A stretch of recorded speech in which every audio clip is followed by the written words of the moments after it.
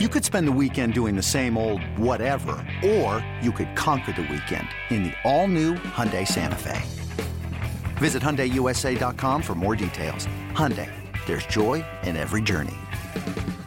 With threats to our nation waiting around every corner, adaptability is more important than ever. When conditions change without notice, quick strategic thinking is crucial. And with obstacles consistently impending, determination is essential in overcoming them. It's this willingness, decisiveness, and resilience that sets Marines apart. With our fighting spirit, we don't just fight battles, we win them. Marines are the constant our nation counts on to fight the unknown. And through adaptable problem solving, we do just that.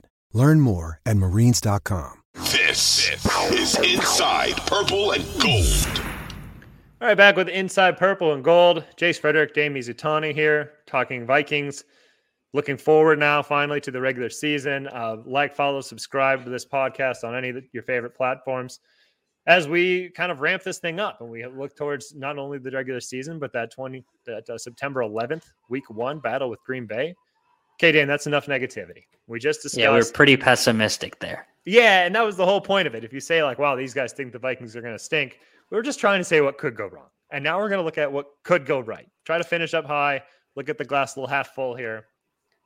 Why could everything be exactly what the Vikings, probably more so what the Wilfs, as much as anything else, envision of?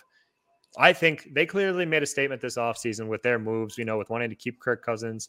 The roster largely stayed intact. You have to think that was kind of a mandate from ownership of, we think we're close to being where we want to be, to contending for things in the playoffs, making a push for a Super Bowl. What is the path to that? Because I do think it exists that this team, if everything broke just right, this could be an 11-win team that wins the division, that's hosting playoff games. And with that comes an opportunity to make a push deep into January. But what has to happen for that to be the case? I think the glass half full answer is that Kevin O'Connell and his presence and his new age thinking from the offensive side of the ball and his ability to get to delegate on the defensive side of the ball and understand that's not his expertise.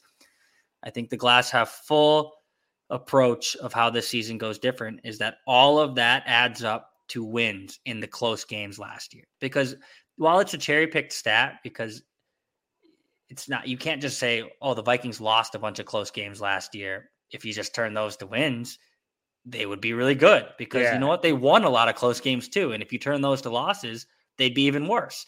So I don't think it's as easy as just being like Kevin O'Connell is going to come in and he's going to win because he's so positive and upbeat and the culture's different. The Vikings are going to win all the games they lost under Zimmer. But I think that's what you're hoping, is that Kevin O'Connell is that X factor as far as being able to elevate guys. We talked that Kirk Cousins doesn't necessarily elevate guys on his own. Maybe Kevin O'Connell is someone that can elevate Kirk. Maybe Kevin O'Connell is someone that can use Dalvin Cook not just as a running back, but in the slot, as a receiver, get him the ball in space. Maybe Kevin O'Connell is a guy that can use Justin Jefferson and turn him into a Cooper Kupp, like Adam Thielen, and turn him into someone like Robert Woods, who is producing at a high level. It's probably, you have to be cautiously optimistic if you're thinking that way, because Kevin O'Connell's not Sean McVay just because he came from that tree. But if he is who the Vikings think he is, or who the Vikings hope he is, then yeah, you can look at the offensive side of the ball and say, we're going to be really good this year. We have so many weapons. I think a lot of that hinges on the offensive line holding up, which is something that we talked about that we're a little concerned about. But I think how this season and how the Vikings take a huge step, if you want to be positive and think about this thing optimistically, is that Kevin O'Connell is kind of the X factor here and is someone that can elevate the whole team around him. Yeah, and I think like Kevin O'Connell having past experience with Kirk Cousins, even in Washington, Kevin O'Connell having a season with Jared Goff with LA, and Jared Goff performing at not a phenomenal level, but a good enough level where there was offensive production, and they still made the playoffs and they won a game in the playoffs. And I'm not somebody who like trashes on Jared Goff and says, hey, that's a bad quarterback. Like I think he's a top 20, any top 25 guy is, a fine quarterback. Yeah, right, exactly. And Goff is in that category. But anyway, like Kevin O'Connell's had success with different quarterbacks and helped maximize Matthew Stafford, who obviously has insane arm talent. We saw all the things he can do. Like, that's clearly a player. But Kevin O'Connell knows Kirk Cousins, knows what he can do, what he can't do. It seems like, given off of his past now, like you mentioned, he's not Sean McVay, but he clearly played a pretty big hand in maximizing everything that the Rams did these last couple seasons. And there's a lot here to maximize. Like, Kirk Cousins is a very productive NFL quarterback, especially when things are all set up just right. And who's to say Kevin O'Connell can't do his best to make sure they're set up correctly more often than not? You look at a team that has Dalvin Cook, Justin Jefferson, Adam Thielen, KJ Osborne, Irv Smith. That's a lot of weapons. There are a lot of different things that O'Connell can do with that grouping. And it was pretty vanilla in the preseason, and we didn't even see any of the guys there. I think we could see a lot more creativity, a lot more easy throws generated for Cousins to get these playmakers the ball in situations where they can make things happen as well. Like on the games where I think Minnesota's offense is overmatched. Offensive line is overmatched, which there were a few of those last year, and they always stuck out like sore thumbs because nothing happened. I think O'Connell is more equipped to find different ways to attack offensively, in which, quick strike, whatever the case may be, maybe it's involving the screen, maybe it's just different quick strike passes, to get Jefferson, Osborne the ball in space and let them try to make plays. I think there will be more of that. I think there will be less of a hindrance of, well, can't hold the ball for 2.5 seconds, so what are we going to do? Because it really felt like Minnesota then was just like, well, we might as well pack it up and head home because we can't do anything offensively today. I think they will be in better shape to be more consistent, to have less stinkers. Like Kirk Cousins has had stinkers. I do think part of that is that Minnesota's coaching staff didn't exactly set him up for success in those situations, because it never looked like Minnesota offensively with play calling, game planning was trying to do less with more. More with less. You never want to do less with more. To do more with less. I think this group might be able to do that. That's one thing that can go very right. But what about defense? Yeah, go ahead. And then we'll get into the defense.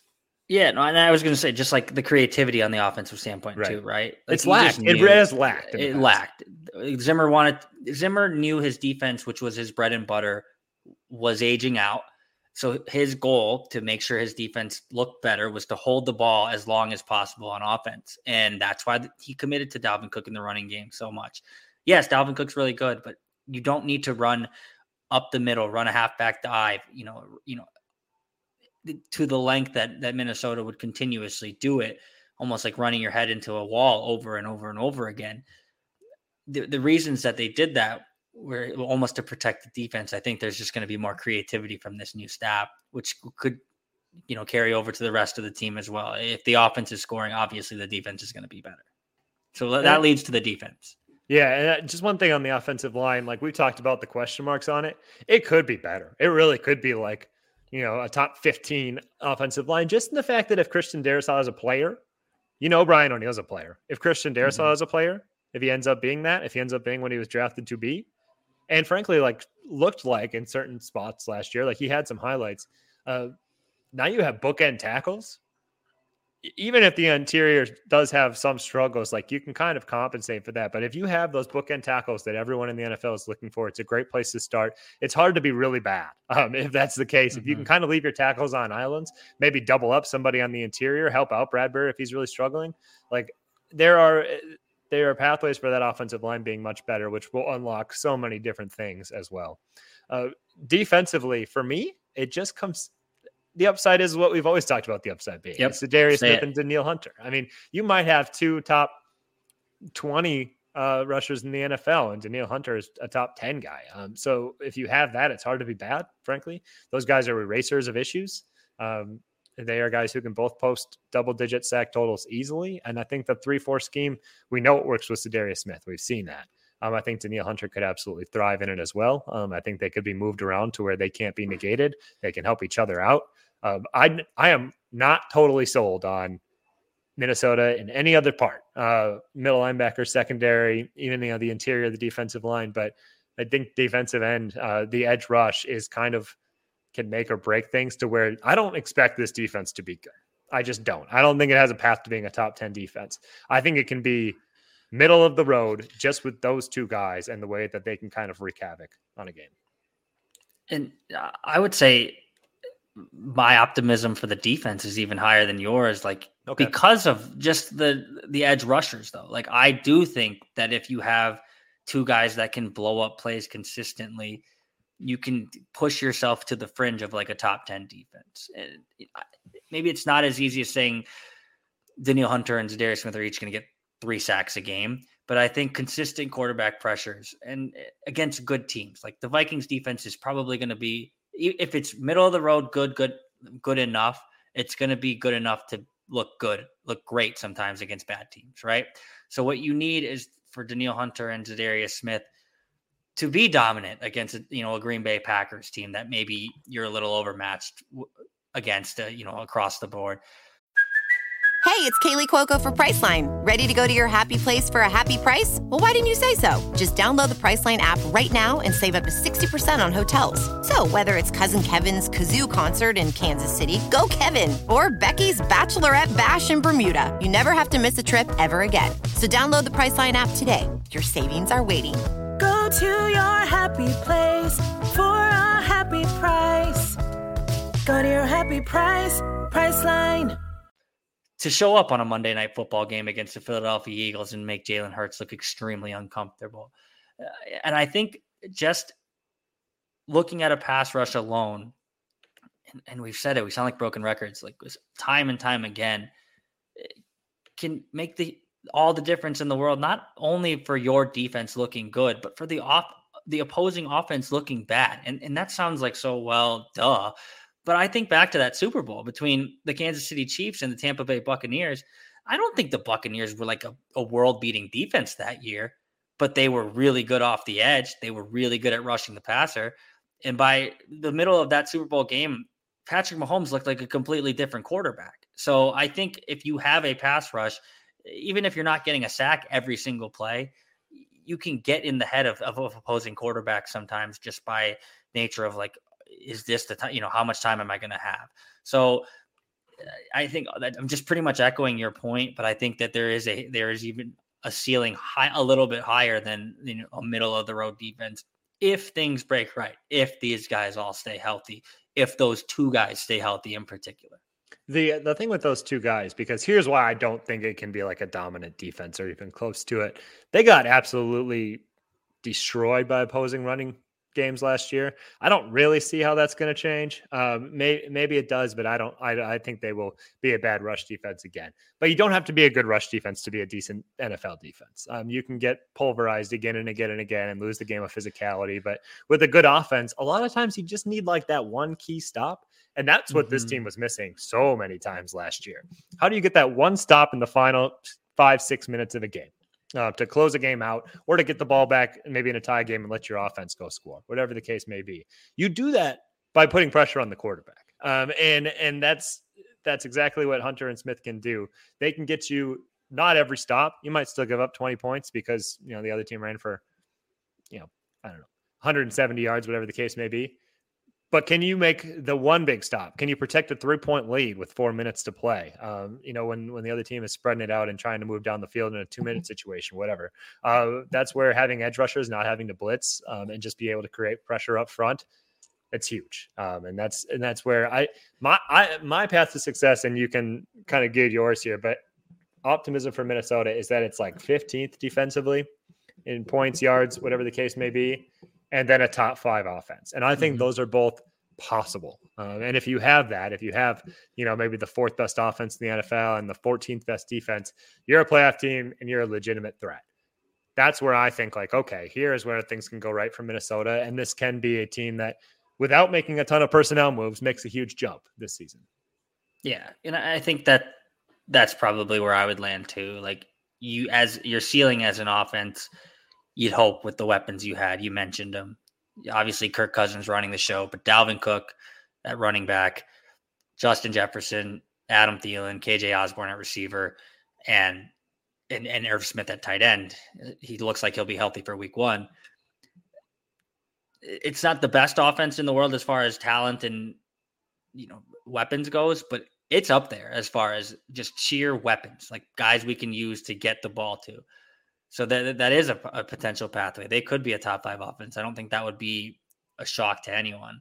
And yeah, you're right. Like if their defense can be, I think they could be a little bit higher than maybe you think they can be, but as long as they are a middle of the road team capable of getting that one big stop a game, or the getting after the quarterback enough to make them uncomfortable throughout a game, beating the bad teams and making them look like bad teams. I think that's a hallmark of a good team too, is like not just screwing around with the bad, like just putting them to bed right away.